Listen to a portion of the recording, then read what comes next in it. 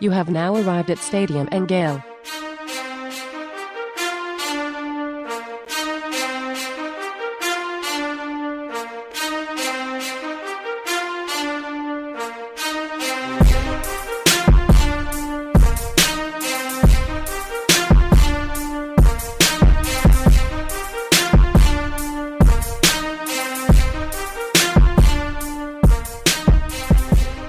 Boys and girls, ladies and gents, welcome to another episode of Stadium and Gale. It's Uncle Silk. It's your boy 35, the All-American. And it's All-American Dan. All-American Dan. I don't know how you put all that shit together like that. I see what you did there. Hey, Dan got a new name every week. I do. Try to keep it, fresh. Try to keep, people on their toes, You just like lying, though. You lied about the Cannon. Now you lying about being All-American. You just like lying, bro. I did lie about the Cannon's there. It was yeah, but I mean, technically Dan didn't lie. But you know what? This is another week.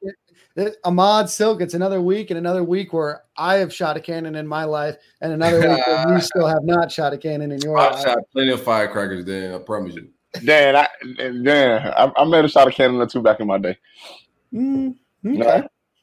He played the Bucks. They let you fire it off. That's what I'm trying to tell you, Dan. I was on the ship a couple times. I wasn't that long, Dan. But shit, so I wasn't that long. I had a cup of coffee and was off the team, Dan. But shit, I had to.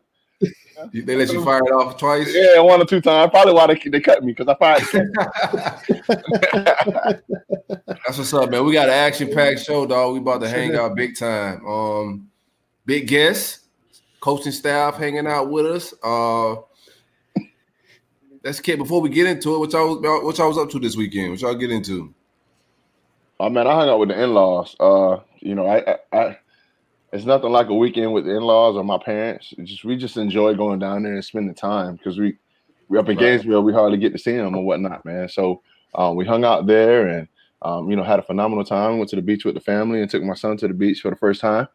Got his little feet in the water, so he didn't know how to act. Man, we put his feet in the sand and the water, and he was just trying to dig his feet in. And, I love it. And so just got that opportunity. But other than that, it's back in Gainesville, living a life. What about you, Dan? That's right. No, not much, guys. Just spent some time at the pool on Sunday. But other than that, just kind of a relaxing weekend. I've been running 1,000,000 miles a minute, so just kind of a relaxing weekend. Didn't do all too much, but I needed it. What about you, Silk? Same thing, man. A lot of relaxation. I work, but work ain't work. You know what I'm saying? Just podcasting stuff and getting stuff for the building that we got. We acquired a Big 3 roll-up studio in Orlando. So just all weekend, just looking at stuff for that, trying to figure out exactly what we're going to do there, man. And I didn't get out the house. I didn't leave the house one time this weekend, bro. Like, not even to go grocery shop. Hey, so I don't mean to interrupt, but elaborate a little bit on the Big 3 roll-up new building and whatnot. I saw that. Tell everybody about our new studio.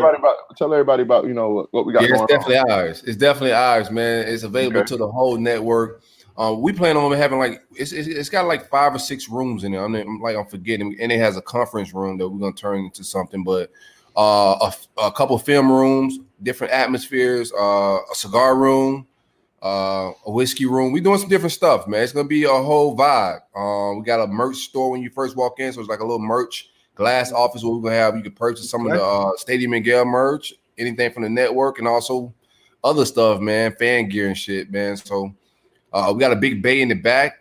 If you want to shoot and throw like events, we can. So we're gonna get funky with this thing. It's in Central Florida. We got some athletes that's already hitting us up, like pro guys. Like, yo, when y'all get that up and running, I want to come through. We got comedians that want to come hang out with us, Benji Brown, them. Yeah, we get players vibing in the building, loungy. That's what I'm saying. So we can even make it like a little lounge when players come. That's what it is. Get a little DJ and whatnot, and I can go on the ones and twos, guys, if you need. And kick back. And we keeping a set. We keeping a DJ set. We're getting our own DJ set to have in the building, man. No, Dan is banned from being behind the booth, bro. I'm gonna let Dan get him a couple until he hang himself. You gotta let him get the Bluetooth, man. And once the crowd starts saying, "Hey, Dan, ain't that type of shindig, bro?" You know what I'm saying? I love it. No, super proud of what you, Newberg, TJ, and the rest of the the crew are doing, Kev, obviously, and the rest of us. It's been a fun ride. We're glad to be a part of the network. Speaking of the shop, before we go on, two big things that we want to talk about. Number one, we added some new merch to the shop. We added some new hats. On a new design of a new hat, which is going to be absolute fire. And then we added new masks. So, wear a mask. The more you wear a mask, the likelier that football is going to come back in the fall. So do that, but check out stadiumandgale.com/shop. And also, we haven't done this in a while. If you could go to iTunes or Spotify, wherever you listen to podcasts, go ahead and rank and review us if you could. 5 stars would be awesome. Nice little review would be awesome. It just helps with algorithms, all that kind of fun stuff. So if you could do that, that would be awesome. So a little shameless plug there. But other than that, you guys boys watching anything good on TV? No shameless plugs, Max. I'm about to swap my hats. I just text my wife to bring my Stadium and Gale hat. I got my Jag hat. I don't want to mess the hat up. I'll be honest with you. You know what I'm saying? I wore it one time. I ain't gonna lie, Dan. The dad Stadium and Gale hat fit my head so perfect. Like I'm trying to tell you, bro. It's perfect, bro. So I'm a stickler. I'm a guy that I like to work out in hats, but there's no way I'm working out in my Stadium and Gale hat. No, I think we still have way. We still have like 6 more blue hats. All the gray and white hats are sold out. We put another order. Those will be coming back soon. And then we got those other ones. I mean, you guys have seen what they're going to look like. They're going to be absolute fire when they come out. And then the masks dropped, and those will be shipped out here as soon as we get them. So probably within the last week or within the next week, you can go on our website and buy them again, stadiumandgale.com/shop. But those are great hats. Shout out to the boys over at Dome Hats, two Gator guys. Jeff Whitaker is the CEO over there. So big shout out to the guys over at Dome Hats. That's what's up. Dome Hats is with the shits, man. I like it, man. They making us some. Hey, I didn't know they were Gator alum. That's even better. Question. I know right now with COVID, my bad. Shout out to him. COVID out right now and whatnot, but still, people trying to still kind of somewhat stay in shape. We need to look on get some more workout gear as well for the people. Yeah. I'll put y'all listen to us when y'all work out. Might as well wear us when you work out too. That's right. Already. I get some dry fit stuff going. Yeah, bro. Get an All-American Dan shirt for you guys. Because I walked in there with the All-American black shirt one day in the workout, and dude was like pointing at me. He like, I knew you look familiar. So like, I already know people pay attention to my shirt when I'm in the gym. So I need a Stadium and Gale. I get that all the time, bro. Shameless plug your headset with the All-American. Oh, shit. We got to get Dan the All-American shirt, man. Yeah, we do. All right, boys. So we got an action-packed show. We got Connor on. We got volleyball coach Mary Wise on, and then we got linebacker coach Christian Robinson on. So let's get to the show. As always, show is sponsored to you by our good friends over at the Thomas Firm, which is going to handle all legal matters regarding your insurance claim for property damage to your home or business. Their lawyers have over 20 years of experience handling roof damage and leaks from storms, water damage, hail damage, hurricanes, sinkholes, fires. We're right in the middle of hurricane season, so definitely consider reaching out if something does happen. They work all state of Florida. No claim is too big or too small. So if you suspect that your home has any damage, give the Thomas Firm a call for your free consultation to ensure that your insurance company is going to pay what they're owed for the complete repair for your home. Again, give them a call, 813-221-2525, 813-221-2525. All right, boys, we got Connor waiting in the wings, so we'll talk about a lot of the big Gator news then. But this was a hell of a week when it comes to things that happened. One of the things that did happen was Jamar Chaney, one of the former staff guys, assistant director of player personnel, decided to head back to his alma mater. Dan Mullen gave him an opportunity when he was at Mississippi State to come over to Florida and join the staff there. Was with Florida for 2 years and then is heading back. So congratulations to him as he moves into a new role with them. In the meantime, Garrick McGee, former UAB head coach from the early aughts, 2012, 2013, and most recently Mizzou's wide receiver coach, has joined the staff as a quality control coach. So shout out to Garrick McGee. That's Florida's second hire in the quality control room in past 2 weeks, again, joining former Syracuse and Connecticut coach Paul Pasqualani that joined last week. Also, news out of former Gator world is CJ Henderson landed his first contract, signed his deal. he is the number 9 overall draft pick. So shout out to CJ Henderson. So do you remember what it was worth? 20 million, bro. 20 million. Yep. So, I mean, it's like very, very money, bro. Like, yeah, regardless of how anything, decision. I think he's gonna be a legendary player. I think he's gonna make a lot of Pro Bowls. Yep. He has like a Hall of Fame talent. I'm gonna put it in perspective so people can understand, right? So I get it all the time, and people are like, "Hey, you played in the NFL and da da da da. You got this much." Mm-hmm. I got paid some money. Like, let's get that understood. Like, way more than the average person. But that is life changing money. Mm-hmm. I didn't get paid $20 million, bro. I signed for 2.5, and I think I made like maybe close to 2. You see what I'm saying? So that's $20 million, bro. That's crazy. Yeah, but he deserves it. He deserves it. He really deserves it, and that's what you go out and work hard for. Yeah, you can't be running 4.6 to get $20 million. You got to run that 4.3 like. Yeah, the wild part about it is that's really what it boils down to. So, and all the years I played football, I probably ran 40 straight yards down the field, maybe 5 times, if that. Right. You don't even do that in football, but that's how important that 40-yard dash is, bro. Because you got to look at it and go look at Eric Berry's stats, go look at Earl Thomas stats coming out of college, and they go look at mine. It's no different. They went 5 and like 6 overall, bro. Mm-hmm. And I ran that slow 40, went 5th round, bro. It's a life changer, bro. That $20 million. Yeah, 4 years, $20.5 million, fully guaranteed. So you guys are exactly right.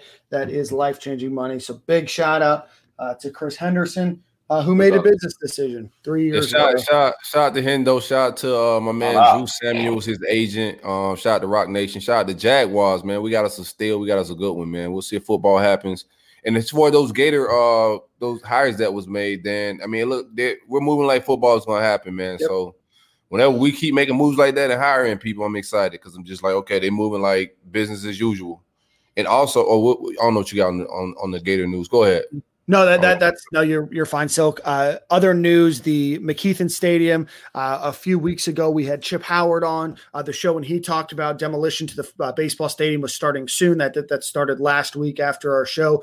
So expect that. He said for the next 3 to 4 months that's going to be demolished, and then the start of the new football only practice facility and standalone facility, pardon me, is going to be erected as well. So that's big news in the Gator world. Outside of that, I think we should probably bring on Connor Selk, unless you got something else that you want to talk about. Real quick, SEC came out and said that they were allowing players the opportunity to sit out this year in the midst of Corona and not lose a year of eligibility, and they can stay on scholarship. So that was also news that looks like football is going to start. I think one of the stumbling blocks was going to be how do you make these kids go play, but giving them the option to sit out and still keep their scholarship kind of opens the gate for football to happen. We'll see what happens. Yeah, I think over the next couple of weeks is when we're going to know what's going to actually happen. Is it going to be a full season? Is it going to be an 8-team season? Is it going to be 9 games, however many it is? So we will know in the next couple of weeks. But making decisions like Florida's making, I think at least puts in their mind that they're, thinking that football is going to happen, or else they wouldn't be making these hires. They're not just going to bring somebody on staff just to sit there and watch game film if nobody's there to potentially play. So before we bring Connor on, want to give a shout out to our friends over at Roof Soldier. Roof Soldier is a veteran-owned company that specializes in all aspects of residential and commercial roof replacement and repair. So whether you've experienced any recent roof leaks or damage, or simply want to take advantage of them having a free inspection of your roof before we head deep into the summer months, give Roof Soldier a call at 1-877-ROOFS-FL or roofsoldier.com. Again, that's 1-877-ROOFS-FL. And visit their website at roofsoldier.com. Let's get Connor on to talk about the rest of Gator news.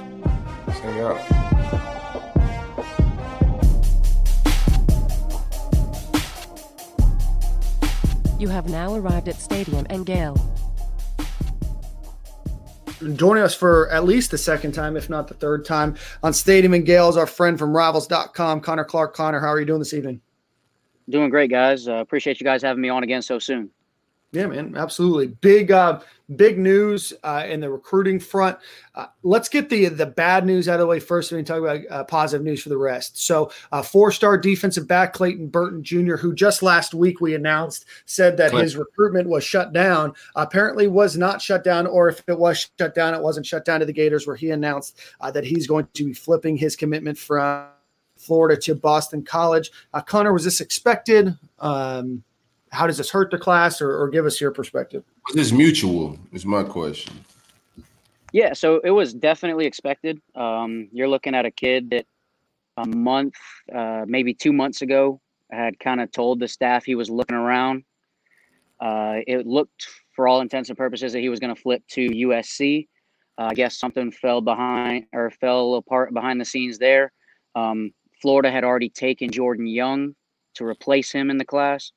So Clinton was basically just looking for another spot at another university. He wanted to stay closer to home after USC pretty much told him no. So I guess Boston College ended up being that sticking point. All right. Well, very good. So let's move on. A lot of big news happened. And this started with the commitment, I believe it was on Thursday evening, of safety Donovan McMillan, 6'2", 193 pounds, out of Peters Township in Canonsburg, PA, which is about 40 minutes southwest of Pittsburgh. Connor, and then Silk and Ahmad, give us your thoughts on Donovan McMillan. I think Donovan's an excellent prospect. Like you said, 6'2", 193 pounds already. He's a big physical kid that's going to play more of an in-the-box safety role, or maybe even grow into an outside linebacker when he gets to Florida. But he's a kid that was the state runner-up in wrestling last year for the 182-pound weight class in Pennsylvania. So the kid likes to be physical. He tackles really well. It still remains to be seen if he can cover at the next level the way he needs to. So like I said, that's why I think he's going to be more of an in-the-box guy. Or grow into an outside linebacker there. Yeah, I'm with you with the linebacker position, Connor. It's getting more and more common with these safeties and these bigger safeties able to play linebacker because they're a better matchup on the tight ends and whatnot. Especially with these tight ends as being hybrid as well. So I'm looking forward to seeing him out there. 193 pounds already. That's a big guy. That's going to be something easy to work with, and it wouldn't shock me if he get to 225 really, really fast. Only thing about him moving and going, like possibly growing into a linebacker, is we need safeties really bad. Right. That's the only hiccup. Like, we really need safeties bad as hell. So that's why I wouldn't like it. But I see the same thing that y'all see. I see a big physical kid that could either play star or move to linebacker very easily, bro. Yeah, I see. Like Bernie, in my opinion. Yeah. Yeah, I agree. I don't think he's quite as athletic as Amari Burney is at this point in their career. Right. But like Ahmad said, yeah, for sure. But like Ahmad said, the game's going to these hybrid flex tight ends, and you have to have somebody that has a little bit of experience covering to play that outside linebacker role, or else you're going to get gashed by these freak athletes out there like Kyle Pitts. Yeah. One of the things I like about him is I think he's fast. I don't think he's as shifty, maybe side to side, but I think, downhill, fast runner. I think he tackles really well too. It's one of the things that really stood out to me when I watched wrestler, bro. His video. And yeah, exactly. And I mean, to be honest with you, as much as I want the big hitters and stuff like that, the first thing I want you to do is be able to tackle normal, and then we can focus on the big hit after. But let's work on tackling, right? That was the one thing that we noticed, or not one thing, but one of the things that we noticed was, missing in the defense last year was a bunch of missed tackles, especially in the loss to Georgia and the loss to LSU, just a bunch of missed tackles. So getting those sure, fire, tacklers is something that Florida's desperately looking for and needed. Yo, and I played football. Absolutely, man. Back when I played, all the linebackers had to wrestle. Like, you had to. Him being a state champion at wrestling, he's a good tackler. So it don't have to be the most explosive hits. You just gotta get guys to the ground, man. And if it's behind the line of scrimmage, that's even better. No, but I also heard you say from Pennsylvania, right, Connor? Right. Yep. Yeah, wrestling is really, really big in Pennsylvania. Mm-hmm. Really big. Huge. So for him to be second place in the state, that's huge, bro. Even though he didn't win it, second is huge out there. So actually, to give you guys a little bit of background on his wrestling, He went 41-4 last year as a wrestler, and the kid that he lost to in the state championship is the nation's number 2 wrestler in that weight class, and signed a wrestling scholarship to Purdue. And Purdue's a top 15 wrestling program in the country, so that should give you a little bit of perspective as to how good of a wrestler this kid is. Well, I'm here for it, man. I'm here for it. You gotta be a gangster to be that good in wrestling. That's just what it is, man. Wrestling's not for everybody, bro. Ain't no teammates, nobody coming to save the day.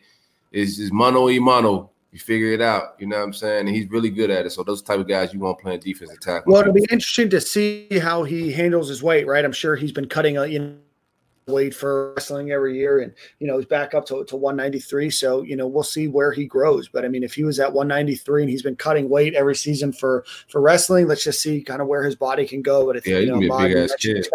He's got a great frame for that star position. So yeah, bro. Yep. Other big news that was today, Monday. That's I got 4-star number 22 player, wide receiver in the country. From Trinity Christian Academy, 6'3", 180-pound wide receiver Marcus Burke joined the class. It was between Florida and Georgia, were his 2 finalists, and Billy Gonzalez and the staff up there picked up who I think is a real dog. What do you guys think? I think he's the truth, man. I think explosive, could take the roof off. A lot of upside. He got some route running and things like that to get better at. I let Connor do his shit. What do you think, Connor?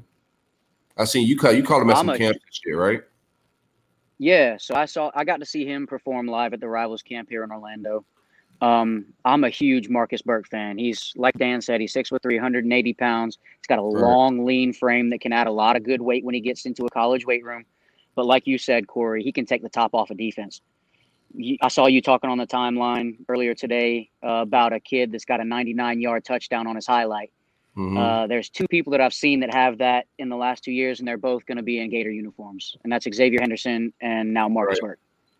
But yeah, Burke's got really good speed. He's a smooth athlete. He's still pretty raw and developing as a route runner, but that's something that Billy will be able to mold basically from ground zero, and he likes to do that stuff.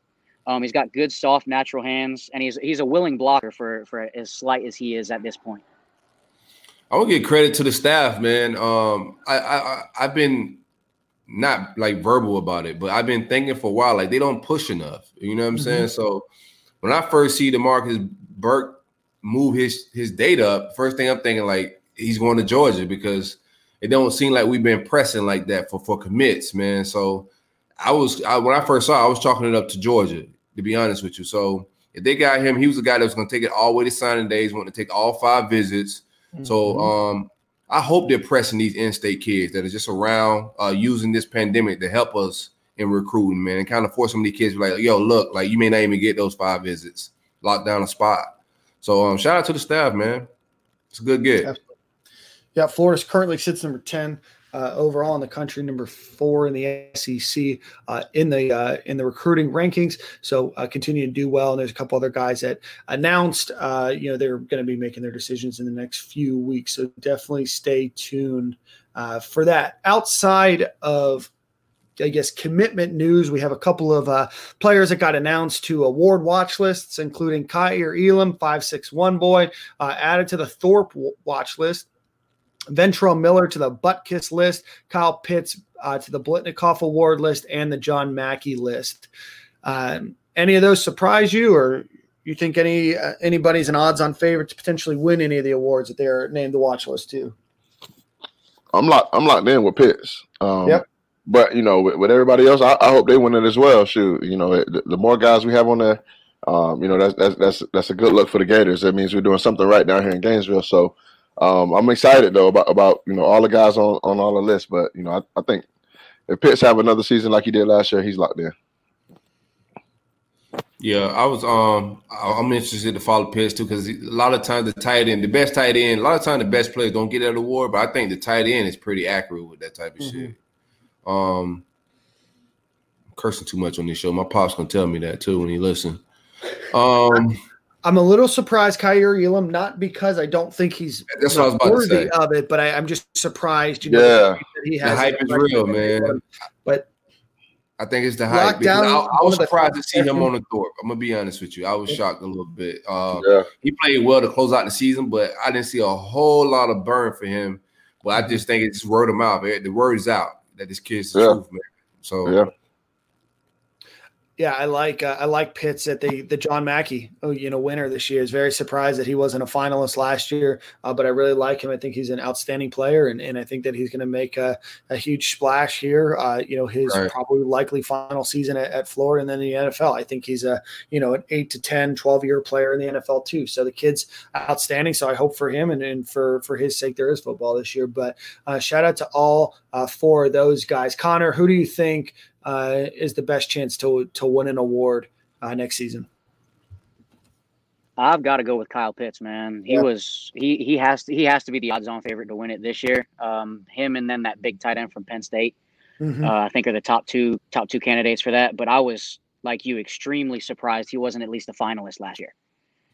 Had some of the top numbers in the country, and he didn't even make the finalists. That didn't really make any sense to me. So he has to be odds-on favorite to win that this year. Absolutely.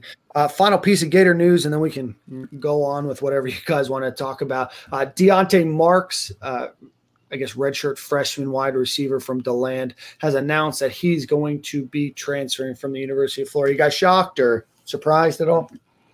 No, I've hinted at that a bunch of times already. Yeah, I didn't see how the wide receiver room, we still adding to it, the type of guys we brought in this last class, the transfer that's coming in, the guys that we just got that's just committed. I just don't know where he fits in. You know what I'm saying? Where he gets catches at. Yeah, especially if, as Neil Blackman from Saturday Down South reported, that Justin Shorter will likely be getting his waiver. Florida sits really pretty in the wide receiver room, and I just think that the talent Florida's in is just going to elevate a little bit beyond Marks, and certainly wish him the best of luck in his career. And once a Gator, always a Gator. So you said UCF, right? Yeah, I believe so. I like that fit. Transfer to UCF. I like that fit for him. I just think he's gonna get lost in the shuffle in our wide receiver room. He didn't come in polished. He's trying to learn the position when he first got into camp. I just didn't see how he was gonna catch up. You know what I'm saying? Like these guys, we got a good wide receiver room. There's a lot of dogs in that room. And I didn't see how he was gonna survive. Absolutely. Connor, I want to ask you a quick question. Florida offered a running back today whose name is escaping me, but it'll come by the time that I'm done circling around here and I'm able to click on it. Florida offered a running back today from out west, 2021 kid Byron Cardwell. Do you know much about him? Four-star guy, I believe, on the on 247. He's ranked as maybe one of the top 10 running backs in the country. Do you know anything about him? And does he have much interest in Florida or? In all honesty, I don't know a whole lot about the kid simply because he's from California. We haven't done a whole lot of recruiting in California since that first cycle. But I did watch the kid's tape. I do like his tape. He looks like a solid all-purpose back, in my opinion. Got good size, decent speed, good hands out of the backfield. But I really couldn't tell you much more than that simply because, one, I don't think Florida will press to take a running back this class. Very good. I know as a fan base they're going to be real upset about that, but they haven't shown any initiative on trying to actually land somebody. So and that's probably the nicest way I can put it. But they're perfectly fine not taking a running back this class and then trying to go grab two in the 2022 cycle. No, I don't know how hard. I don't know how they could do that. No, I agree. Sounds absolutely nuts, Connor. I completely agree. They gotta take looking me at bare minimum. Like they just give me a full ride. They gotta take a body. There's no way they cannot take a body this class. So the way I look at it, you've got a five scholarship running back room right now. You've got Lorenzo Lingard, who just got his waiver, who will be either a redshirt sophomore or junior. You've got let's be honest, Pierce. It's going to probably be a 4 scholarship running back room before not too long. Yeah, somebody's about to leave. So I think, somebody's about to leave. So the way I look at it is you've got Malik Davis, whose carries will probably go down now that Lingard's got the waiver if we see a season this year. So he could leave as a graduate transfer. Then you've got a guy like Iverson Clement who hasn't touched the ball consistently since he got to campus. He could also leave. And then if Pierce has a big year, he could leave for the draft. So that leaves you with 2 scholarship running backs. Now, I don't necessarily think Pierce leaves after his junior year, but still, if the other 2 do leave, that only leaves you with 3 scholarship running backs, and you're banking on You got to take somebody this getting 2 in 2022. And you don't want to have just 3 running backs in a room. Yeah, we got to keep it going. We got to get Mary Wise on the show to hang out with us, man. So I don't want to but I don't see how they could just pass on not getting a running back this cycle, not the last cycle. Like, I don't care, like, the transfer, no transfer. They got to get a running back this cycle. I'm pretty sure they know that. If not, they got to get a new running back coach. Something, either or. Like, I don't think there's like an option where you just do with 2 years in a row and you keep your job at University of Florida. I think that stove is going to get turned up high as hell if we whiff 2 years in a row at running back.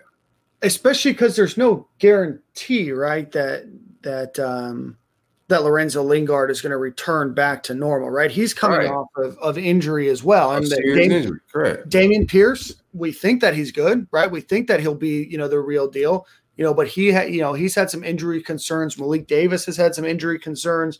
Naquan Wright, obviously was just a freshman last year, and then Iverson Clement. So, as much as we want to say, Florida is deep in terms of just, overall numbers, they're still missing on a ton of experience. And what I fear is even if Dameon Pierce is the real deal this year, his ass is probably gone next year, right? So then what do you have? What if Lorenzo Lingard has a good season? He's worried about his knee or, he's worried about his leg or whatever. And he's like, all right, I'm bouncing too. Then what? Right. So that's why I'm always in the boat of like, you really need to take people every year. And if not, you definitely can't do it for 2 years. Hell no. All right, Connor, man. I appreciate you for hanging out with us, bro. Always a pleasure. Yeah, thank you guys. Appreciate it. Always. Connor's good people, man. Always, bro. Always. Solid. That was a good conversation. But, yeah, I don't think they could just not take a running back this cycle. That's tough, bro. Just to go 2 cycles without – oh, my God. I don't even – It's like that's impossible. I remember playing at Florida, and our running back room was so packed, it didn't make no sense. Like, I mean, we had Texas guys, Florida guys, like, dudes from everywhere in our running back room. Dudes leaving, transferring because they knew they weren't going to get no clock. And now we can't even get one. Yeah. Yeah. It's just not a good situation. And I mean, no offense to Naquan Wright. I mean, I think he's got talent, but if it wasn't for him coming off injury and, Florida, kind of sticking with him the whole time, I don't even know if Florida gets him, Florida got lucky with that, right? Getting a body. But there's got to be some improvement there. It's unacceptable to be, this far in and have this few, committed. It's not like we're even losing them. We just can't even get them to commit, period. Yeah. And we gonna run the ball. That's what I'm saying. The offense is attractive to play in. So I don't get like it's easy to say. Everybody knows Dan Mullen wants to run the ball.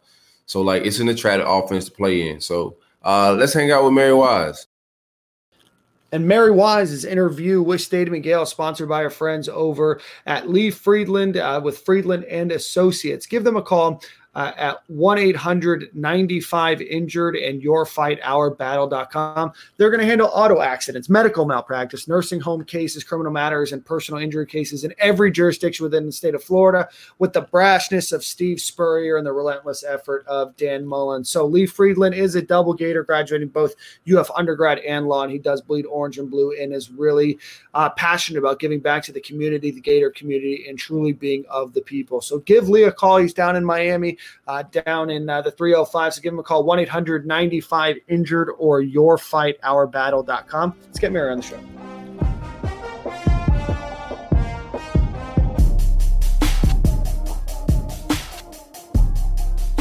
You have now arrived at Stadium and Gale.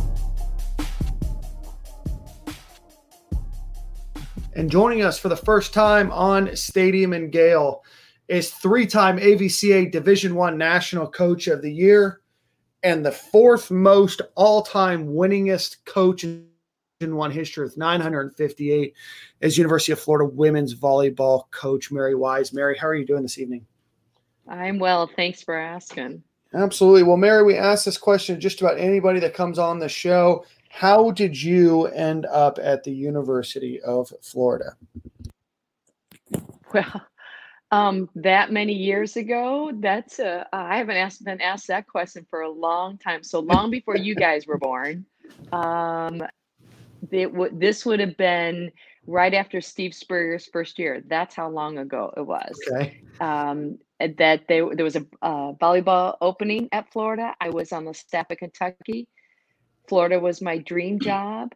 They interviewed they brought 3 on campus, two people with more experience than I had at the time. But the senior women's administrator in charge of the hiring process, Anne-Marie Rogers, who they're going to name the swimming facility after. Here shortly, they're going to do a naming for her. But she was one who went on a limb, offered me the job, and we've been here ever since. I love it. I love it. So, Mary, you came to University of Florida from Kentucky. You were previously a head coach at Iowa State, so that you became the head coach there at 21 years old. So I want to go back to then, which was probably only 10 or 12 years ago when you're 21 years old. Talk to us what it's like to be a 21-year-old head coach at a Division I program.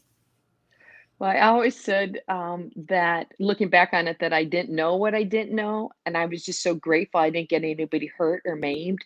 But women's athletics was at just such a different place back then. So we're talking about like when you're probably like your grandparents played or something, but it was that long ago. So fortunately, true story, I turned 22 before the first match. Okay. So I was hired at 21, but I turned 22 before that first match by about 2 weeks.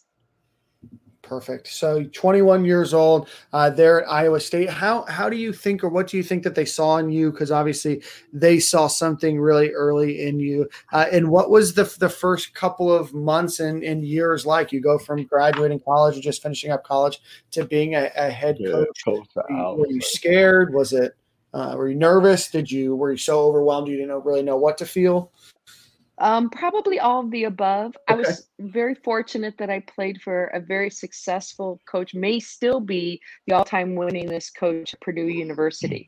So I played for a winner and was fortunate that she mentored me. And I knew I wanted to coach in college. I didn't know it would be a head position, but again, it was at a different time, and Iowa State wanted to make a change. And when it's your first job with no experience and they offer you the whopping salary of $13,500, you think you're killing it, jump at it. Yeah. And that's how I took the job. And again, like I said, I'm lucky that I didn't do harm. And so many of those players I've stayed in touch with over the years. I've apologized to them for what I didn't know and have tried to better myself over the years. But I'd like to think that they had, if not a championship experience, they had a memorable experience. I love it. I love it. So, Mary, we've asked this to a couple of Gator coaches, Mouse Holloway, a few others that have been, Roland Thornquist, who've been at Florida for a really long time. What is it about Florida that keeps coaches around for a lot longer than kind of the industry standard in Gainesville? It's a very good question. My sense is that coaches leave when there are push factors. That if you're in a situation, be it from athletics or geography or your conference, that there are battles that you just can't win and you can't change. I think of those as push factors. And at Florida, there are so few. Honestly, they're pull factors, meaning there's some things that other schools have. You go sport by sport that are very attractive, but there are very few push factors that would make you want to leave Florida.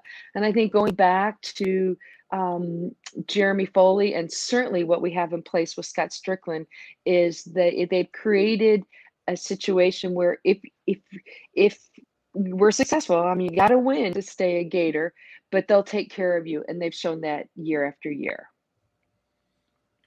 Coach, you won a lot of accolades, NCAA championships, coaches of the year. What keeps you motivated?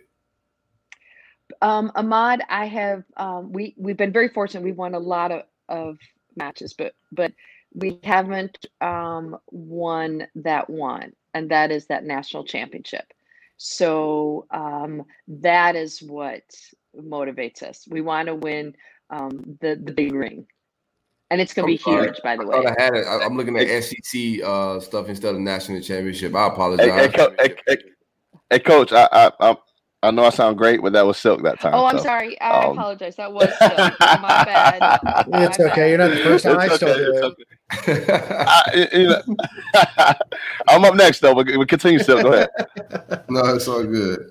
So who inspired you to get into coaching? Like what was your inspiration behind getting into coaching? I think it was, if you enjoy your collegiate, like so many people that you probably have just talked with, coaches that played in college, and you enjoyed your collegiate experience. And I went through it at a time where there were no professional opportunities. So if I wanted to stay in the sport, coaching was the only route, and thus I chose coaching. I think early on I knew I wanted to coach at the college level. I just, again, like I said, I just didn't know I would go to that on that fast track quite as fast as I did. Right, and with you guys recruiting, do you guys normally recruit the Southeast, or do you guys do a national thing as well, or is it regional? If we could, I mean, I've said this before, if we could just stay in Florida and the Southeast and put together a championship caliber roster, I would love it. But it's changed, but there just isn't there's the quality, but not the quantity of prospects. So we have recruited all over the world, but from coast to coast. But we've had a lot of success, obviously from Florida. We have a player, Texas. Texas has been great to us in the recruiting as well. There's so many great athletes that come out of that state for women's volleyball. But we have a player from Georgia and South Carolina. The Gatorade Player of the Year was from South Carolina, who's going to be a rising junior. Yes, the Southeast, but we don't mind going beyond that. Okay, how did the corona affect you guys' season and recruiting and the size of your roster and bringing in new kids? How did that work out? Well, the day before we were supposed to play Georgia Tech, because in the spring, like baseball and softball have opportunities to play outside competition in the fall, we're allowed to, in volleyball, play outside competition in the spring. And remember it clearly, the day before we're supposed to play Georgia Tech, it was all shut down. We were fortunate that we could fly players home immediately. And we just worked via Zoom, but it did give us a chance, something that honestly we would have had the time in the past, where we were able to spend more time with the players, watching other opponents and themselves, and we did a lot of modeling and scouting and things that we just don't have the time to do, meaning they weren't opponents that we had played before. We wanted them to watch, to learn to scout the way coaches do, to see the game that way. And so we try to take advantage of it that way. The players are all back right now. They came back. Florida added football. The football players came back. And then a couple weeks later, soccer and volleyball. And so our players have been in town for about 3 weeks. And if we can just get a handle on this, we should be starting like August 9th. We should be in the gym with the players. Whether that happens, we don't know, but it's certainly what we're hoping for. Absolutely. What's your roster size? Just curious. 15. 15 people. Players. Mm-hmm. So it's probably an easier bubble to keep those guys. Are you guys in quarantine, or what exactly is your protocol right now? What we've done is, and this was put together by the sports medicine folks, that they have allowed the players to work out only by who they live with. So we call them pods. We have 4 different pods, and What's been hard though is they work out with that group. They're in the gym, they're on the platform in the indoor practice facility together. But you ask women to not hang out with one another, that's like torture. That's they're miserable on the weekends because they can't all be together. They have worked like they did a outdoor picnic socially distanced, but it's not the same. And, plus it's Florida in the summer. So I Right. give a lot of credit to our players. This is not, I've coached almost 40 years and we've never asked players to go through what this group has had to go through. And what hurts for me is, in college athletics, it's only 4 years, and those 4 years go by so fast. And we're talking about a quarter of their experience, and we have no idea. Are we going to start the season? Then do we have to stop? Is it going to be postponed and rescheduled to the spring? Is it going to be canceled altogether? We just don't know. Obviously, their health and safety is what's most important. But I just hurt for the players that this had to fall under their 4 years. Hey, Coach, this is Ahmad. I usually always ask the coaches because when I play, with Coach Meyer, we're a tight knit family, and I seem to be getting the same feedback from all of the coaches about how the locker room is and the environment is with all the Gator sports. What type of environment do you guys have with the girls in the locker room? Is it like a tight knit? Are the girls really, really close? Ahmad, have you ever witnessed women go to the bathroom by themselves? Meaning, Well, women. I don't know. Meaning, we only do things as a group. Right. Get it? Got you. Is the female experience.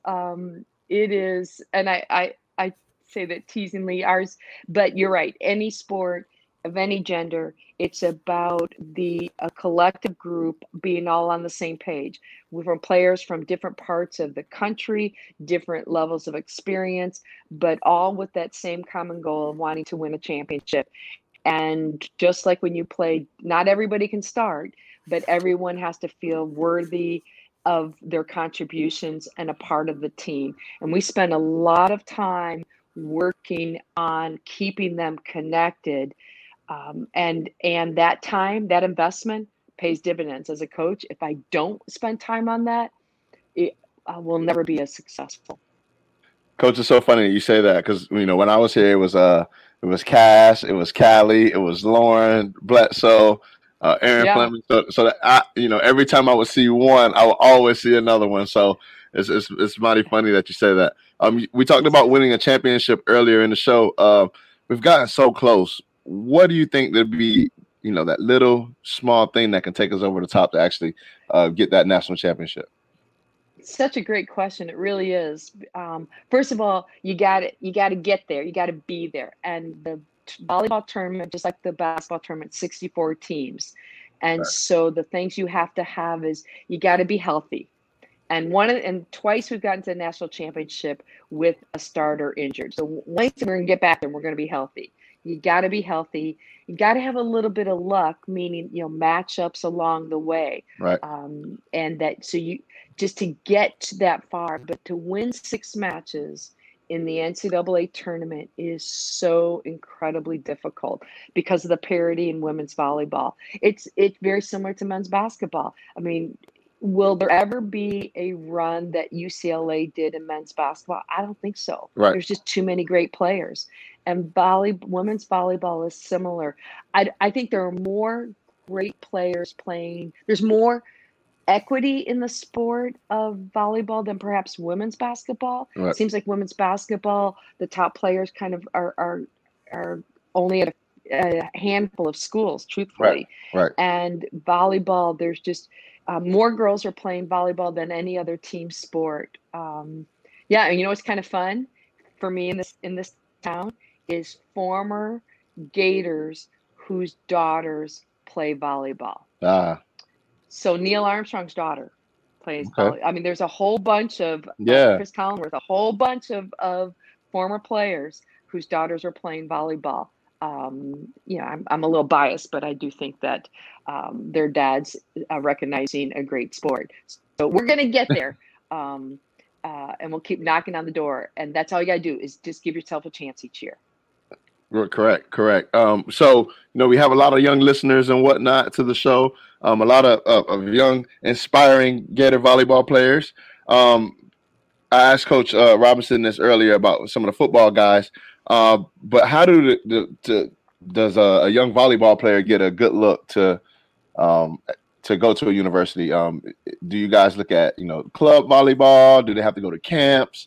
Do they have to play well on their high school team? How does that work for volleyball? I would probably guess this is similar to volleyball or football in terms of like the great ones we'll find, but the best way is to play on that club volleyball where there's so many opportunities for eyes of college coaches from all over the country to see the players. Going to high school matches are much more difficult because you're only watching 2 teams at a time. Under non-COVID times, we could be the AUs would have like 20,000 girls playing on during those 2 weeks, and so that's a lot of opportunities for watching. But the great thing about the camps, just like in football, is that it gives coaches a chance for us to work with the players to see how they learn. Camps are huge. We found in our recruiting allows them to get to know us and us to get to know them. But I would back that up if young girls listening, young girls or dads of their daughters at their young age, teach them how to throw and catch from an early age. I'm going to tell you, fellas, you got to teach them how to throw and catch young. Let them throw a ball in the house. It doesn't matter. They got to learn to throw and catch, and then have them play all different sports. The worst thing we can do for a girl is to have her specialize. Girls just aren't. The athleticism that is developed on the playground just doesn't happen for whatever reason from a social standpoint as it does in boys.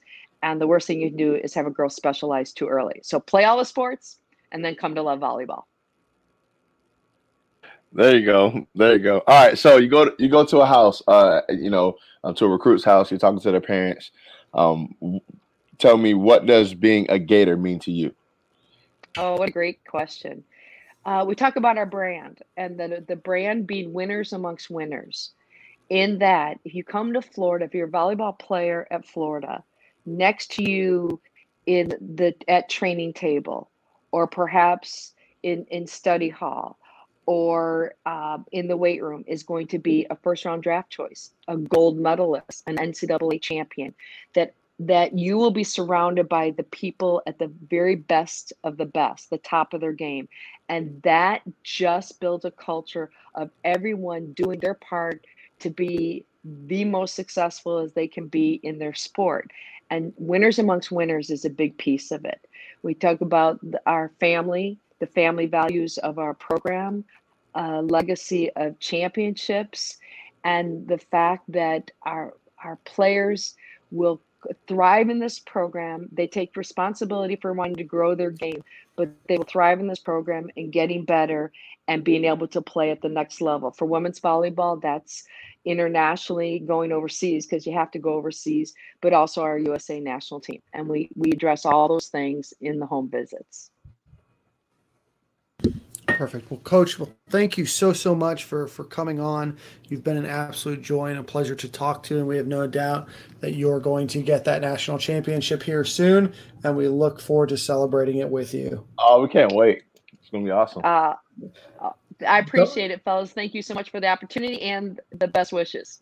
Absolutely. Don't worry. I'll be the first one on University Avenue with a roll of toilet paper in my hand. I'll look for you. I'm the one climbing the poles, all right? Thanks, you guys. Absolutely. Thank you so much. Bye-bye. Pause on climbing that pole, Black. Whoa, pause. Couldn't say. She said girls go to the bathroom together. You're like, yeah, I've never went to the bathroom with a girl. I never went to the bathroom with a girl, Coach. Come on, tighten up. No, she's saying like, girls go to the bathroom, like to go. Yeah, girls do like to do that, but I've never seen a group of dudes at the bar and they're like, yo, about to go to the bathroom. You boys want to slide? No, you know what I'm saying, bro. But girls do that. Unless there's some shenanigans going on, you know? Yeah, big shenanigans. All right, boys, we got another big interview with C-Rob. You guys want to get him on? Yeah, let's hang Let's out. do it. Our next guest is brought to you by Brown Insurance and Financial Services. Anything you need insured from the Panhandle to the Keys. Hit my man Greg up, 954-589-2204. Big coverage, big policies. My man does homes, autos, life insurance, and financial services. He handles everything from the start of the process to the very end.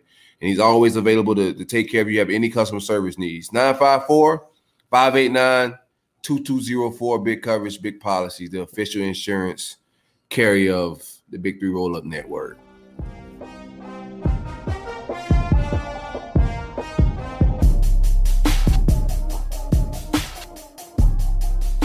You have now arrived at Stadium and Gale.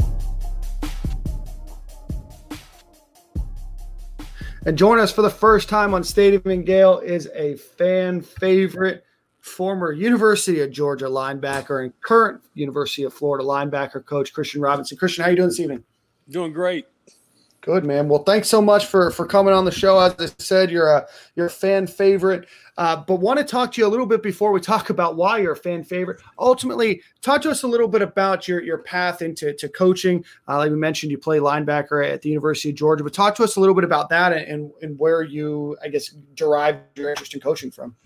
Well, I'd have to start back home in Georgia, really. I grew up in a football household. My dad, he played for the South Carolina Gamecocks and then went on to play for the Washington Redskins, formerly the Washington Redskins. And my uncles both played at Clemson. They were on the national championship team there in '81. So I grew up in a household full of football studs, and there was only one thing to do was to play football. And fast forward, my dad was a high school coach, coached me all growing up but 1 year. And when it came time to choose a school, I just was wanting to stay closer to home, and my family was able to be a part of my experience, and I'm thankful for that. Fast forward, broke my foot at the end of my career, was trying to figure out what I was going to do after I got cut by the St. Louis Rams, and called Coach Grantham up within hours of getting cut, and he said, "Come on back, and we'll take care of you." And he's taken care of me ever since, and just thankful to be a part of this defense and trying to extend the line of linebackers that have played in this scheme and produced. Absolutely. So you end up with Todd Grantham at Mississippi State as a GA. Talk to us a little bit about that experience. Was it what you thought it would be? What is it like, being I guess we'll call it a peer, with Todd Grantham as a former, player of his and now a coach on his side where he's going to lean on you for analytics and advice. Talk to us a little bit about what that transition was like. It was a big difference. I used to joke around when I first got here. That first week I was a GA for Coach Grantham. When we got off the practice field, I was thinking, okay, it's time to go home. We're done, just like the players are, because that's been my life for so long. But little do you know how much time and effort that you have to put in to be successful. And so I just really had a lot of great people around me. Mike McDonald, he's with the Baltimore Ravens. He's a linebackers coach there. Ended up going on to Ole Miss for 2 years. And that year at Mississippi State with Ryan Osborne, who just left us, just really focusing on trying to give the coaches what they need. And that's just really the stats and understanding situations and formations and just it's really getting a PhD in football, especially working for Coach Grantham, who has the background that he has. You're just constantly learning. I'm still learning. Even when I think I know all the adjustments, he pulls something out that he had when he was coaching for the Dallas Cowboys or the Cleveland Browns. There's always something to learn, and I think that's kept me hungry to constantly find new ways to do things. And Coach Grantham's obviously one of the best in the business, and has helped us and Coach Mullen get where we're at today, year 3. So you moved from being a GA and ultimately when Dan Mullen gets announced as head coach at the University of Florida, he brings along Todd Grantham with him. And with that, you move from being, in that assistant, advisory capacity where you're kind of passing along stats, maybe passing along your opinion when asked for it, to ultimately becoming a linebackers room. And you said it at the beginning, there's a long, history of Gator linebackers. What was that experience and that transition like, going from kind of this, back of the room role to, now, side by side with the rest of the coaching staff? It was a wild time. I know when at the end of the regular season, 2017 season, Coach Mullen comes in, he leaves, and got to go coach the bowl game against Lamar Jackson, and Coach English and was the defensive coordinator for that game. And I was just after that game, I was really up in the air. I packed up everything in Starkville, moved it to a storage unit in Gainesville, and still hadn't been told it was going to happen. So I said, hey, I'm just going to have everything ready. So if a whirlwind of a new experience happens, I'm ready to go. So I was sitting with my girlfriend. She was getting her hair done. I'm sitting out in the parking lot because I got nothing to do down in Tampa, Florida. And I get a call from Coach Mullen, and he says, we want you to come be the linebackers coach. And literally just, I just can't tell you how excited I was just to have that opportunity and know the legacy of players that have gone through here, just to be a part of that.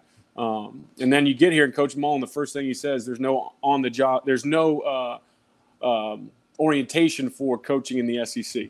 You have to learn and be able to adapt as things are happening. And luckily, I'd been able to be around his staff for a year, know what practice was like, everything off the field, everything being responsible for attracting potential student athletes and families to our university. That was the part that was going to be new, just learning how that goes and the procedures of leaving campus. And but when you're selling a place like Florida that has a tradition, and you're working for a head coach that knows what it takes to win at this university, he's just guided me. And I just know him and Megan. I remember Megan told me, encouraged me, that she just said, just fake it till you make it. But luckily I had Coach Grant in my corner, and Coach Mullen had been able to watch me, and they've guided me every step of the way since I've been here. Hey, see, Rob, it's Ahmad. Just want to say also, go on record and say I'm sorry for the beatings we gave you guys in 2009 and 2010 over at Georgia. It's all good. I didn't play much in those games, so I'll take that. maybe that's why I'm coaching. Yeah, there you go. Shut up, man. You're a baller. How is recruiting different now than when it was when you were getting recruited? It's wild. I just with quarantine going on, I was able to go through all my old things that my family, my dad and my mom are moving to Nashville, and I was going through old letters and just the way that you recruited. I mean, I had just tons of papers. Yeah, bro. I found a letter from Coach Gonzalez that he wrote to me because he had my area in Georgia. And it's just so different. And that's, I think it's accelerated. If I could say anything, recruiting is accelerated. You're aware of kids in junior high.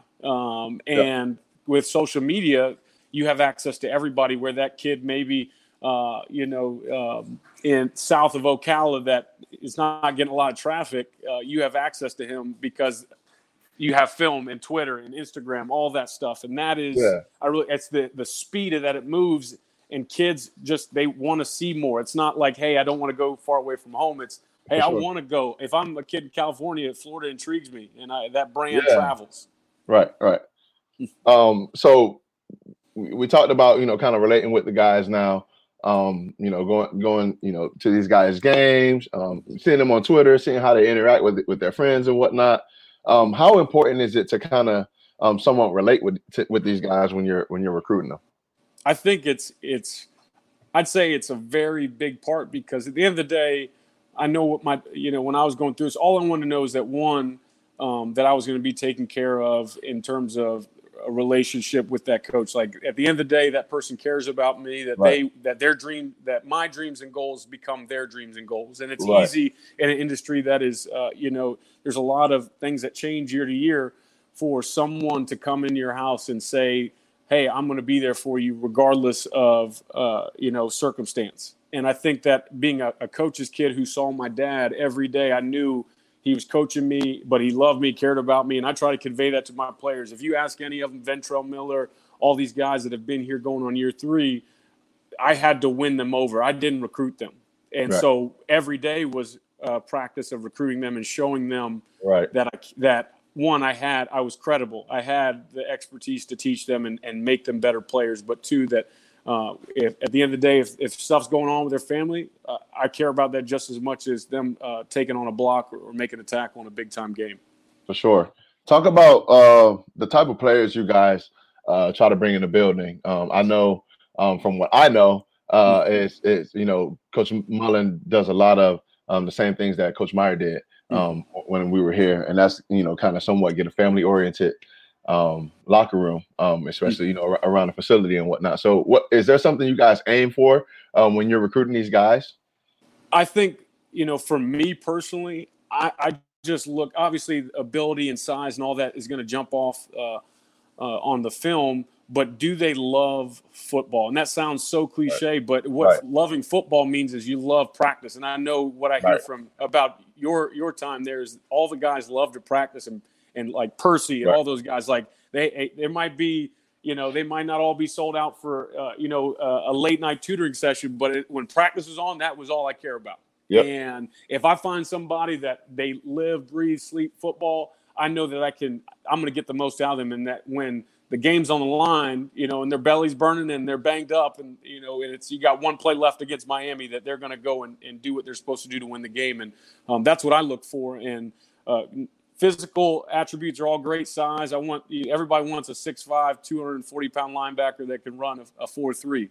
But there's not a million of those guys out there, but you see guys show up that love football, that just get the most out of their bodies and lay it on the line for their team. And that's really what I'm looking for.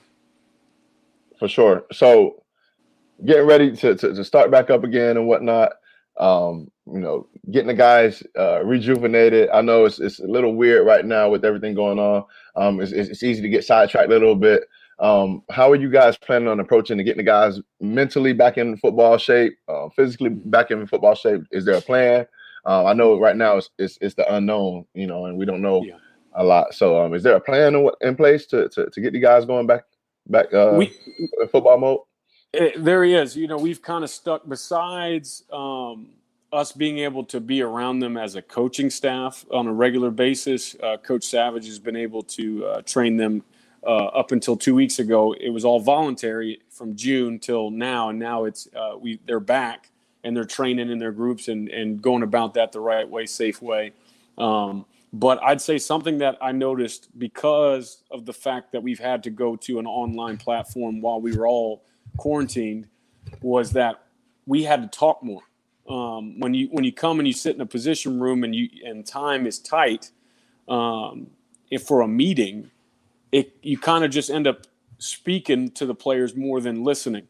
And not that I don't listen, but just when you're trying to install, when you're trying to convey what you need to do at practice, you go a lot faster because you have a limited time. And so I noticed that guys that didn't speak as much before, they were forced to speak because you're looking at somebody on a camera and you have to be focused and you can tell if someone's focused or not. So it's like, instead of having to move around the room, I can see all y'all physically on see here. them. Yeah. And so I noticed that the older guys in my group were learning to speak to the group. And I think that is a big deal for me when it comes to leadership is I know on the field, we're going to call out a play, but are you comfortable to tell the guys around you when you got a lot of young guys? I mean, they stare at a phone all day. They don't speak a lot. So I'm trying to get them to speak to each other because at the end of the day, we're all here for the same reason. And if you're going to put in this time, you better be comfortable to tell your teammate what's going on. And two, to motivate the guys that need a little push. Everybody needs a push. Even the best players have a down day, but are we going to motivate each other, encourage each other when we need it most when the game we're playing in Atlanta against a Western opponent to win it all? Correct. Coach, one of the things that I heard Nick Saban say a couple of weeks ago or a couple of months ago in an interview was that, this quarantine time and, this time with Zoom allowed these guys, you guys as coaches to have more time to teach and educate and train, about the playbook and about concepts and everything else. Do you feel the same? I mean, do you feel like guys are maybe going into the season, smarter and, more knowledgeable of their playbook because that's really all you guys really could do? Yeah, I judge it on the younger guys. Derek Wingo just showed up, and he as a freshman, so he's kind of the guinea pig. And this is not a normal summer intro to being a college athlete. But as soon as he graduated, we started being able to do Zoom meetings when he got cleared, and I noticed that. I mean, he got way more time than he normally would have, and so. I mean, he's a motivated guy, the type of guy that we're looking to bring into this university. And so, I mean, the dude was making note cards at home. He's like calling me in the middle of the evening, and I'm like, yes, I mean, I'm like, I love it. I'm having to work, you know. I'm like, good, you know, this is what we want. But guys like him, you know, I think you see that he's come so far. He's learned stuff that normally he'd be learning the first week in camp. Just because of what we're allowed to do. But because we had these meetings, I'm able to slow down, articulate, and teach exactly what's expected and watch a lot of film just because that's what we had to, that's all we had. So we invested all of that in the learning process and feeling comfortable as a freshman. He was talking to a room full of linebackers, played in some big games. And so just making young guys feel comfortable, and the guys that didn't get a lot of plays last year on defense, Hopper and Josiah, they got football 101 in a slow down manner where they could just in their mind understand better and be able to see the pieces when we go out there in a couple of weeks. Right. You got the job at 27. Mm-hmm. What was that like being as far as like getting the job? What was the vibes like with coaching really young players and you were young? What was that dynamic like? I think that's a very unique situation you was in. It was, you know, I tell everybody it was an honor. I knew that it was, there's not many people that get that opportunity. And I look back at every step of the path to get here. And I'm like, if I didn't decide to be a GA or a week later and they filled the role when I came back to work for Coach Grantham, I was just thankful that things lined up for me to have this opportunity. But I mean, being 27, half the guys I worked with were still GAs in the same building. And so it's like, okay, you're going through something different than them.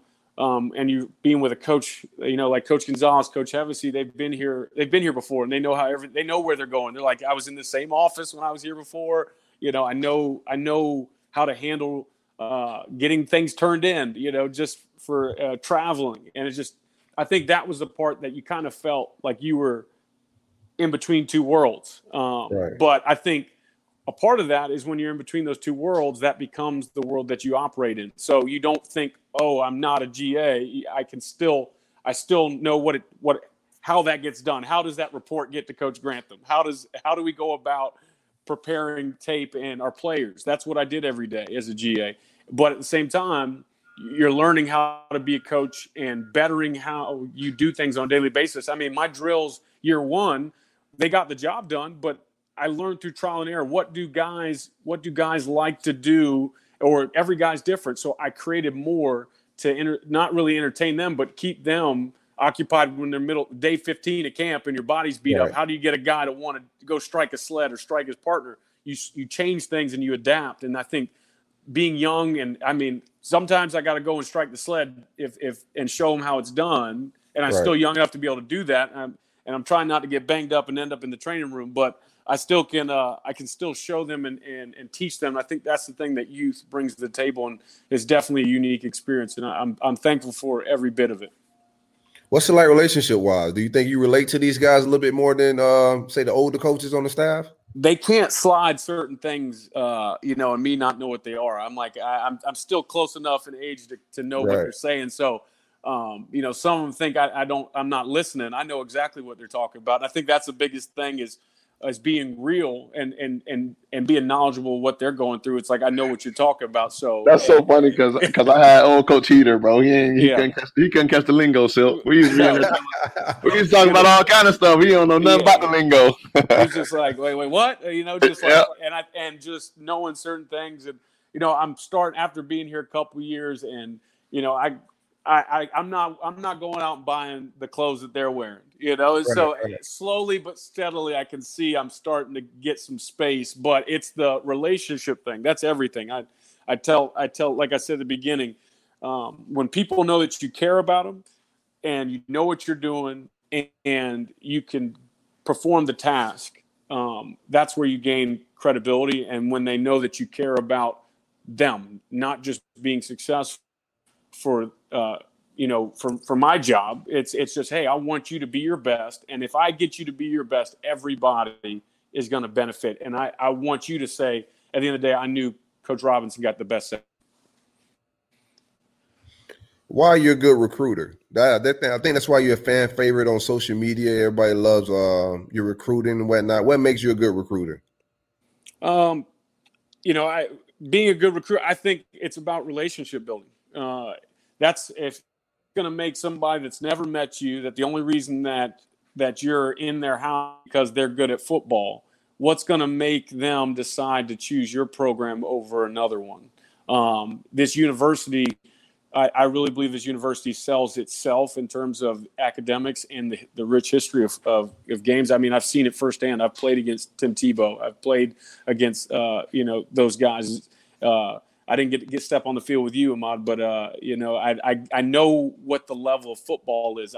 I think it goes to when you have a product that people know about, when they know that, like I said, it goes back to care and knowledge. And I just try to convey in every step of the way. I'm talking to mamas, daddies, uncles, the high school coach. Being a high school coach's kid, I was the kid in the back waiting to go home at 8:30 at night after practice is over. And I'm the ball boy on a Friday night. So when I walk into a high school, I was that kid. That was my dad. That was my dad out there trying to support his community. And I think understanding all those phases, what it's like to be recruited. I remember going on my official visit. I remember unofficial, the things that I liked.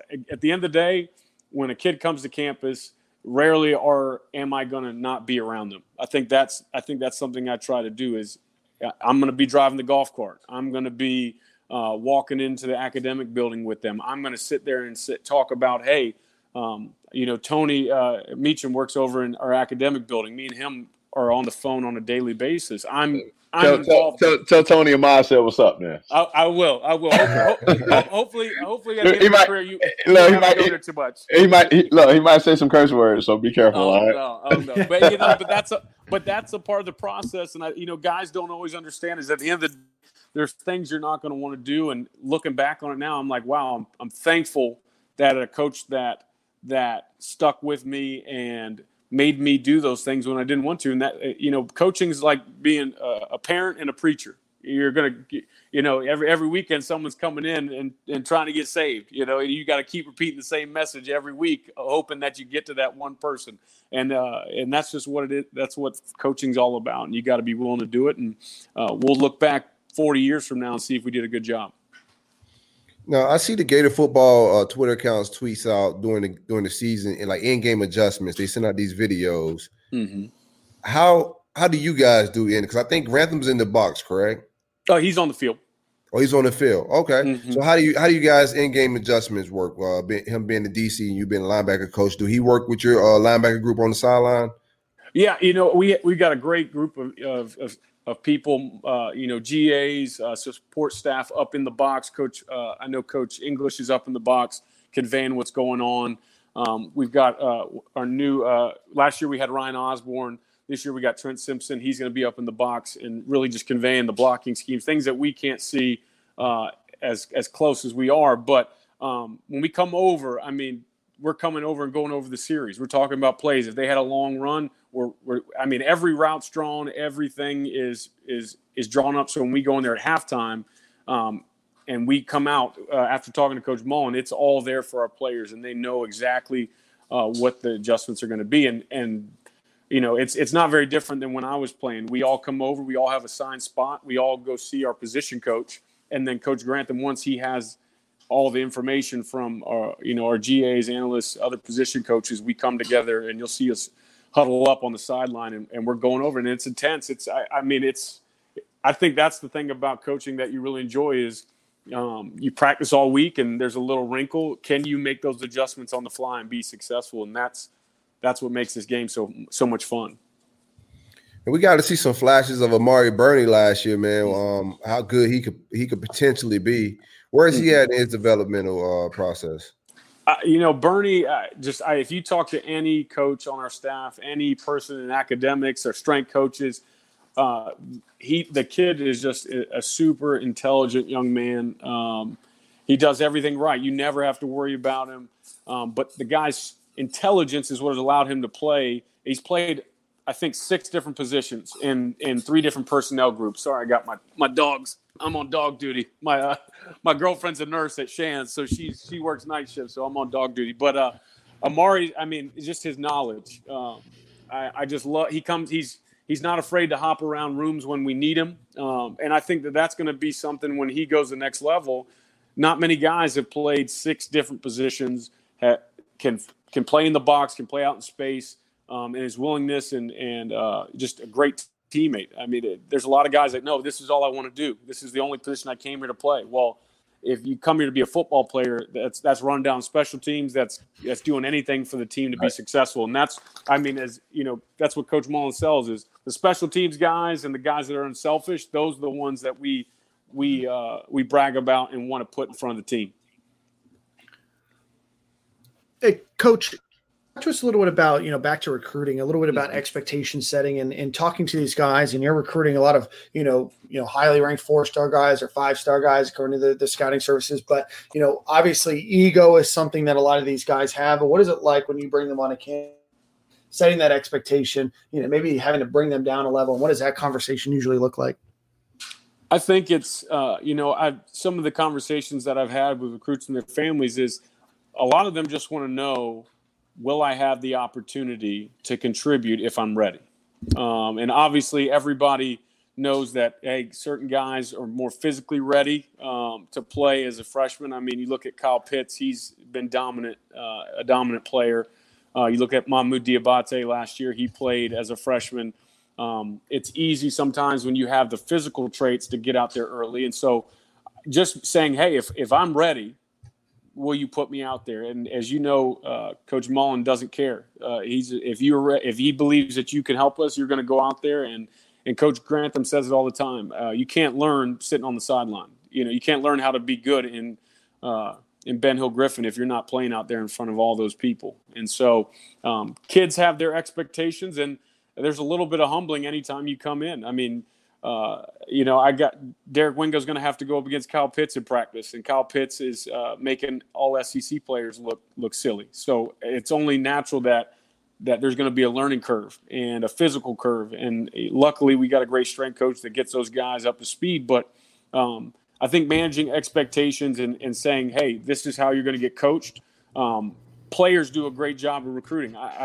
Every one of my guys is involved in recruiting because they're going to be their future teammates. They're going to, regardless of who the coach is here, the football players that get to wear that uniform, they're going to be the ones that are remembered. And they're the ones that they should bring in guys that they want to be around that can help them be successful. And so I think that's something that we've instilled in our players, and we do a great job on official visit weekends and before letting kids know, hey, these are the kids we want. These are the guys that can help you do what you came here to do. And it becomes a cycle, just like you, Ahmad, you guys keep up with who's coming because somebody's gonna wear your jersey number, and you want. Whoa! Probably not my number, but you never know.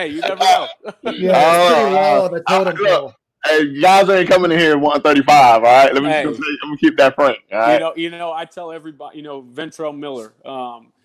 He was a kid that wanted to play right when I got here, and he was in my office, and he was upset. He wasn't playing, but it just wasn't the right time yet. And I kind of hinted at that earlier in this question. But you fast forward, and you see how much he's developed and how much he's improved. And all the time I said, Ventrell, just keep working, because one day I know Brandon Spikes wore that number, but I said somebody from Polk County is going to want to wear that 51 because you came here. And I try to remind my guys of that is you might not know it, but one day somebody's going to want to come to Florida because of what you did here and the way that you played. There's somebody somewhere. And I said, you're a linebacker at Florida. Think about all the linebackers in the state of Florida that wish they could come out and wear the orange and blue. And just remind kids of that. C-Rod, what you know about Polk County? I've been recruiting. What you know, man? What you know, man? I'm just trying to get the best of Florida to stay in Florida. If we do that, that's how you win. Yeah, there you go. Coach, what do you look for in a high school player? I think a lot of people get, they look at recruiting rankings and they look at, are they 4-star or 5-star? They look at what other people evaluate. Obviously, that's not something that you guys are doing. You guys are breaking down film. What is it that you look of a player, and how do you look at somebody who's raw and how you can potentially develop them, or talk to us a little bit about your evaluation process. Unless I've just happened to beforehand in the recruiting process, unless I had prior knowledge, I get our recruiting staff. Chase Clark works directly with me in recruiting. I tell them, hey, I just need the name, the number, the measurables that we have, and where they're from. And I just put the tape on because I don't want to be skewed by thinking, I need to listen to what other people think. I want to get my opinion. I want to get my analysis down on paper. And then once we have all that down and we're kind of solid on the grade that we give a certain player, then I want to know all that information. And that's really becomes where if we think they're talented enough to play here, where it becomes a competitive thing, where we know that we're going to have to go to battle with other people in our league and around the country. But I'm looking for one. I mean, I played the position. There's different ranges of size and speed, but we're looking for guys that can run, hit, and can cover, and then have awareness of how to use their body. I know I wasn't fully developed when I got to the University of Georgia, but what coaches saw in me was, hey, I'm projecting. I see he's making plays on offense. He moves. He can make plays in space. He can run. He's not afraid to hit willing tacklers. And the better that those traits are, obviously the better the recruit. But I just want to see just whatever guys do on tape in high school, that's probably what they're going to do in college. And it's just only going to get amplified. If a guy, doesn't want to stick his face in the fan, probably going to turn it down. So I'm looking for the guys that are fearless and got courage, but also you can tell that they're executing a scheme on tape. That's something that's big for me. Is I don't need a guy that all he did was spy the quarterback. That just probably means that he's not very disciplined and he just go see ball, hit ball. I need a guy that I can see is trying to execute what his coaches have asked him to do. I see, Rob. So I'm a young guy, being like in middle school. One day I want to play at a big D1 school, wherever it may be. What should be the necessary steps for a young kid wanting to play big time football, like at the university? Should they go to more camps, more workouts, 7-on-7, or should they just play well in high school? Obviously there's certain places that have more exposure. I happen to grow up in Atlanta, where people were coming through Gwinnett County all the time. My dad, I went to a school that had a bunch of other players that were going to play college football. So I happened to be lucky. But I always tell players this: is if you are talented and people will find you. It's maybe the guys that might need to develop a little bit more. My dad going through the process obviously different in his day and age back in the 80s, but he told me, hey, pick the schools that you are interested in and that you like for whatever reason, and go to their camp. Obviously, this summer was different than most, but when things get back to normal, go as a young guy.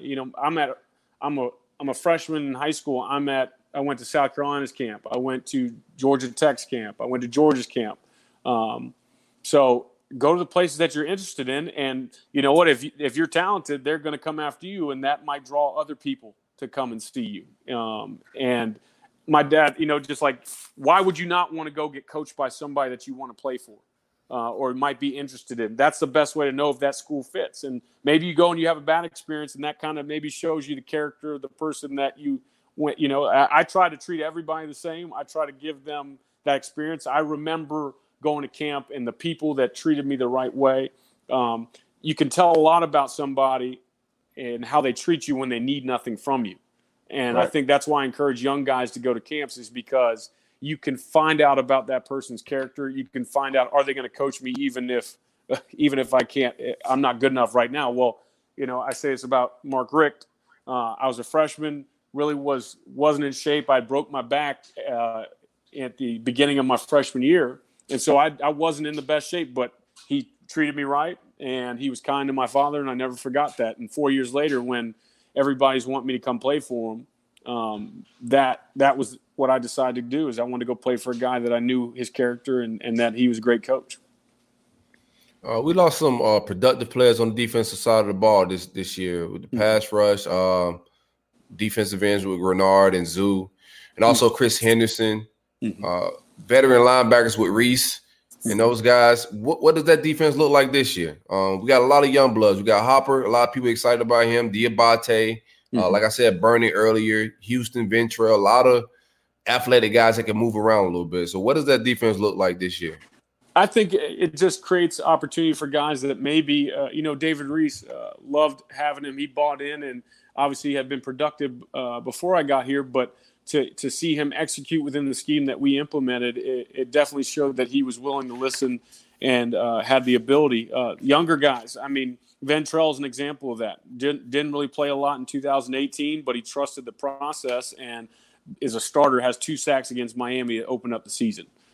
There's guys that haven't been able to take those reps because Florida's a talented place. And so they've gotten reps in practice and they've gotten some, I know Hopper got to play at the end of the first home game last year against UT Martin, but those guys are still working and practicing. They missed a spring, but I'm excited because they're going to get to fill those roles. And like I said, playing is the only way you learn how to compete. And so, they're going to learn. I mean, Ventrell had his lumps last year, but he's been a great leader and has been able to help those guys that are in the same situation going forward. But, Houston, you look at the Florida State game, he had a big sack in that game. But that's a culmination of being ready for your moment and continuing to strive to get better. And I can tell you that the whole group's done that. There's not one person that I'm not proud of the work that they put in up to this point. I love it. Well, Coach, we really appreciate your time this evening, and really thanks for hanging out with us. Best of luck, man. I really hope that football happens this season, and we're super excited to see what you guys can do. And congratulations to one of your guys, Ventrell Miller, who just got named to the Butkus watch list, and we're super proud of him and of the work that you've done. So thanks so much, Coach. I appreciate it, and we're just going to continue to implement the things that Coach Mullins put into our players and relentless effort. And Coach Grantham's fast, physical, aggressive. I'm excited and I'm eager, like everybody, to get back to football. We're excited for you. Put in a good word with Todd. We'd love him to get him on the show. Absolutely. For sure. We'll talk to you soon, Christian. I appreciate it. All right, thanks a lot, man. Appreciate it. C-Rob. Yeah.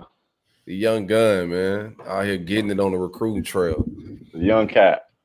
Hey, man, look, that's cool, though. The young coaches always, had a way of relating. I know he wasn't really a coach, but we had Terry Jackson, man. And T-Jack kind of was relatable, told us what we need to know, man. And you try to help us along the path of trying to get to the next level. So, it's cool that, C-Rob get the opportunity to be young and coach some young guys. Yeah, that's dope, man. I couldn't imagine being 27 with that type of gig at the University of Florida. All right, yeah. You know what I'm saying? Like that's a dream job right there. Only thing that scares me about C-Rob is his relationship with Grantham is real. So if Grantham gets some big job and goes somewhere else, 9 times out of 10, C-Rob's going to be packing that luggage as well. Mm-hmm. Relationships. He just kept saying that, and then he values relationships. What we got next? We hanging out? What's going on? It's that time of the week. Fan favorite segment of the show. Ahmad's Word of the Week, brought to you by Manscaped.com. Your leader in ball coverage. I think it's limiting ball coverage. I think that's the point. No, it's definitely ball coverage, but just keep them smooth. Keeping balls sticking to one leg is no laughing matter. It takes proper hair removal, application of ball-specific concoctions, and a little bit of luck. At Manscaped, we created everything a gentleman needs to ensure comfortable and clean existence for your family jewels. The Perfect Package 2.0 comes with the nose trimmer, the ball trimmer. My man Ahmad was just talking about the little vacation traveler kit that comes in it. He used it to go to Lakeland this weekend. So shout out to the little bag. I used it a couple of times. I put my toothbrush and deodorant and shit in. Yeah. Have a cologne in there, my brush, all that, bro. So I was straight. Yeah, absolutely, man. So shout out to and also too on the weed whacker for the nostrils. You can also use that in your ears. So I found my weed whacker. Cam, no, my dad didn't steal my weed whacker, bro. It's actually in my bag. So I found a weed whacker. I hit the earlobes this weekend, the nostrils, little man coverage. You know what I'm saying? You gotta take care of yourself. I ain't to that stage yet, bro. I don't got them yet. So. You never know until you put it up in there, and then I ain't put it in there, bro. Like the weed eater outside, you know what I'm saying? When it start hitting the weeds, you be like, oh shit, I had some hair in there I didn't know about. Nah, dog. I ain't trying to bring no hair in there, bro, by doing that. You know what I'm saying? All right, when they start locking up, you're gonna wish you would have kept it and not gave it away for a gift. That's all I'm saying. So manscaped.com for all your grooming needs. Use SG at checkout for 20% off and free shipping. Again, that's SG, coupon code SG at checkout. Take care of your balls, man. The family jewels. Ahmad, what's the word of the week? Word of the week, Dan. You ready for it? I'm ready. The word is lily dilly, Dan. It's the same thing as a scraper, Ahmad. Oh, damn it in the hood, man. Give it up, yeah, bro. Like, you get it from the candy lady house. Come on. Come on. They're out of control, man. Bro, Dan been doing stuff that he ain't been telling us, bro. He been hanging out with it, down there, bro, in the hood, bro. He ain't been telling us what he been doing on the weekend. So when you ask, look, I tell you every weekend what I do. I usually when you ask what y'all boys did on the weekend, Dan leaving out stuff, bro. Oh man, next week, Ahmad. Next week. Dan leaving out stuff. Do you know who a parlay is? You know who parlay is? The comedian? No, he's not a comedian. You're on the right track. You're on the right track, Dan. Artist? No. Person. That's your Ahmad word. We'll go find out who parlay is. When you find out who parlay is, we'll have a conversation about it next week. Nah, Dan, show us a picture of parlay. You need a picture. Bring in the picture, Dan. Send it in the group of parlay. So is it PARLAY? Like a bet? Man. Like a parlay bet? Man, y'all know parlay ain't about to hang out with Dan. Why not? Who allowed Cam to unmute himself on our show? Real quick. Unless Dan going to the apartments. Yeah. He ain't going nowhere. He better find parlay nowhere. Unless Dan going to the apartment. Dan, I bet you $100 you ain't gonna find parlay. You got to just find a picture, Dan. You find a picture, send us the parlay, Dan. I have a feeling that there is no picture. Look, Dan, I'm gonna cash out you for lunch, Dan. You send me a picture of parlay, Dan. I don't even understand what you're saying, Ahmad. You find a picture of parlay. You find a picture of parlay. You put it in the group. I'll send you cash out for lunch, Dan. All right. I think I'm finding where you guys are going. All right. Found the video. Did you find the video? What video? The Desi Banks one? Oh, there you go. Yeah. I may not know who they are. It is. I know that there's not a video, but I do know it's Desi Banks. Now I know. There you go, Dan. All right. Ahmad, you got the song of the week too. Take us out, brother. Yeah, man. Song of the week is Rockstar by DaBaby.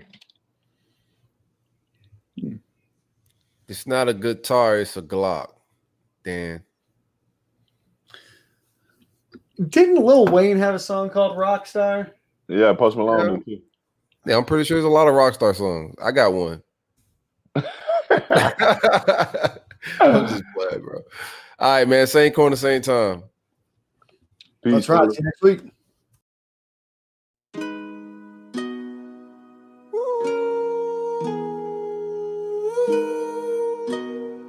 I pull up like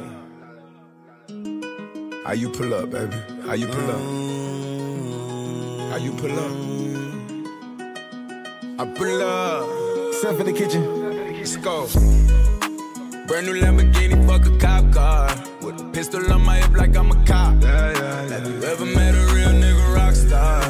This ain't no guitar, bitch, this a clock. My Glock told me to promise you gon' squeeze me. You better let me go the day you need me. So bitch, put me on that nigga, get the bus. And if I ain't enough, go get the chop. It's safe to say I earned it, ain't a nigga gave me nothing. I'm ready to hop out on a nigga, get the bus. Know you heard me say you play, you late, don't make me push the butt. Full of pain, dropped enough tears to fill up a fucking bucket. Going for buckets, I bought a chopper. I got a big drum to hold 100. Ain't going for nothing, I'm ready to air it out on all these niggas, I can see them running. She talked to my mom, she hit me on FaceTime just to check up on me and my brother. I'm really the baby, she know that the youngest son was always guaranteed to get the money. Okay, let's go. She know that the baby boy was always guaranteed to get the loot. She know what I do, she know if I run from a nigga, I'ma pull it out, shoot. PTSD, I'm always waking up in cold sweats like I got the flu. My daughter a G, she saw me kill a nigga in front of her before the age of 2. And I'd kill another nigga too, before I let another nigga do something to you. As long as you know that, don't let nobody tell you different, daddy love you. Let's go. Brand new Lamborghini, fuck a cop car. With a pistol on my hip like I'm a cop. Have you ever met a real nigga rock star? This ain't no guitar, bitch, this a clock. My Glock told me to promise you gon' squeeze me. Better let me go the day you need me. So bitch, you put me on that nigga, get the bus. And if I ain't enough, go get your chop. Keep a Glockin' when I ride in the Suburban. Cause the codeine had a young nigga swerving. I got the mop, watch me wash him like detergent. And I'm ballin', that's why it's diamonds on my jersey. Slide on outside and flip the block back, yeah, yeah. My junior popped them and left them lopsided, yeah, yeah. We spin his block, got the rebound in his ramen. For me one time, you can't cross me again. 1200 horsepower, I get lost in the wind. If he talking on it, y'all depend, dolls and take his chin. Maybach SUV for my refugees. 5 blocks in the hood, put money in the streets. I was solo when the ops called me at the gas station. Had it on me 30,000, thought it was my last day. But they ain't even want no smoke. If I had to choose it, murder would she roll? Let's go. Brand new Lamborghini, fuck a cop car. With a pistol on my hip like I'm a cop. Have you ever met a real nigga rock star? This ain't no guitar, bitch, this a clock. My Glock told me to promise you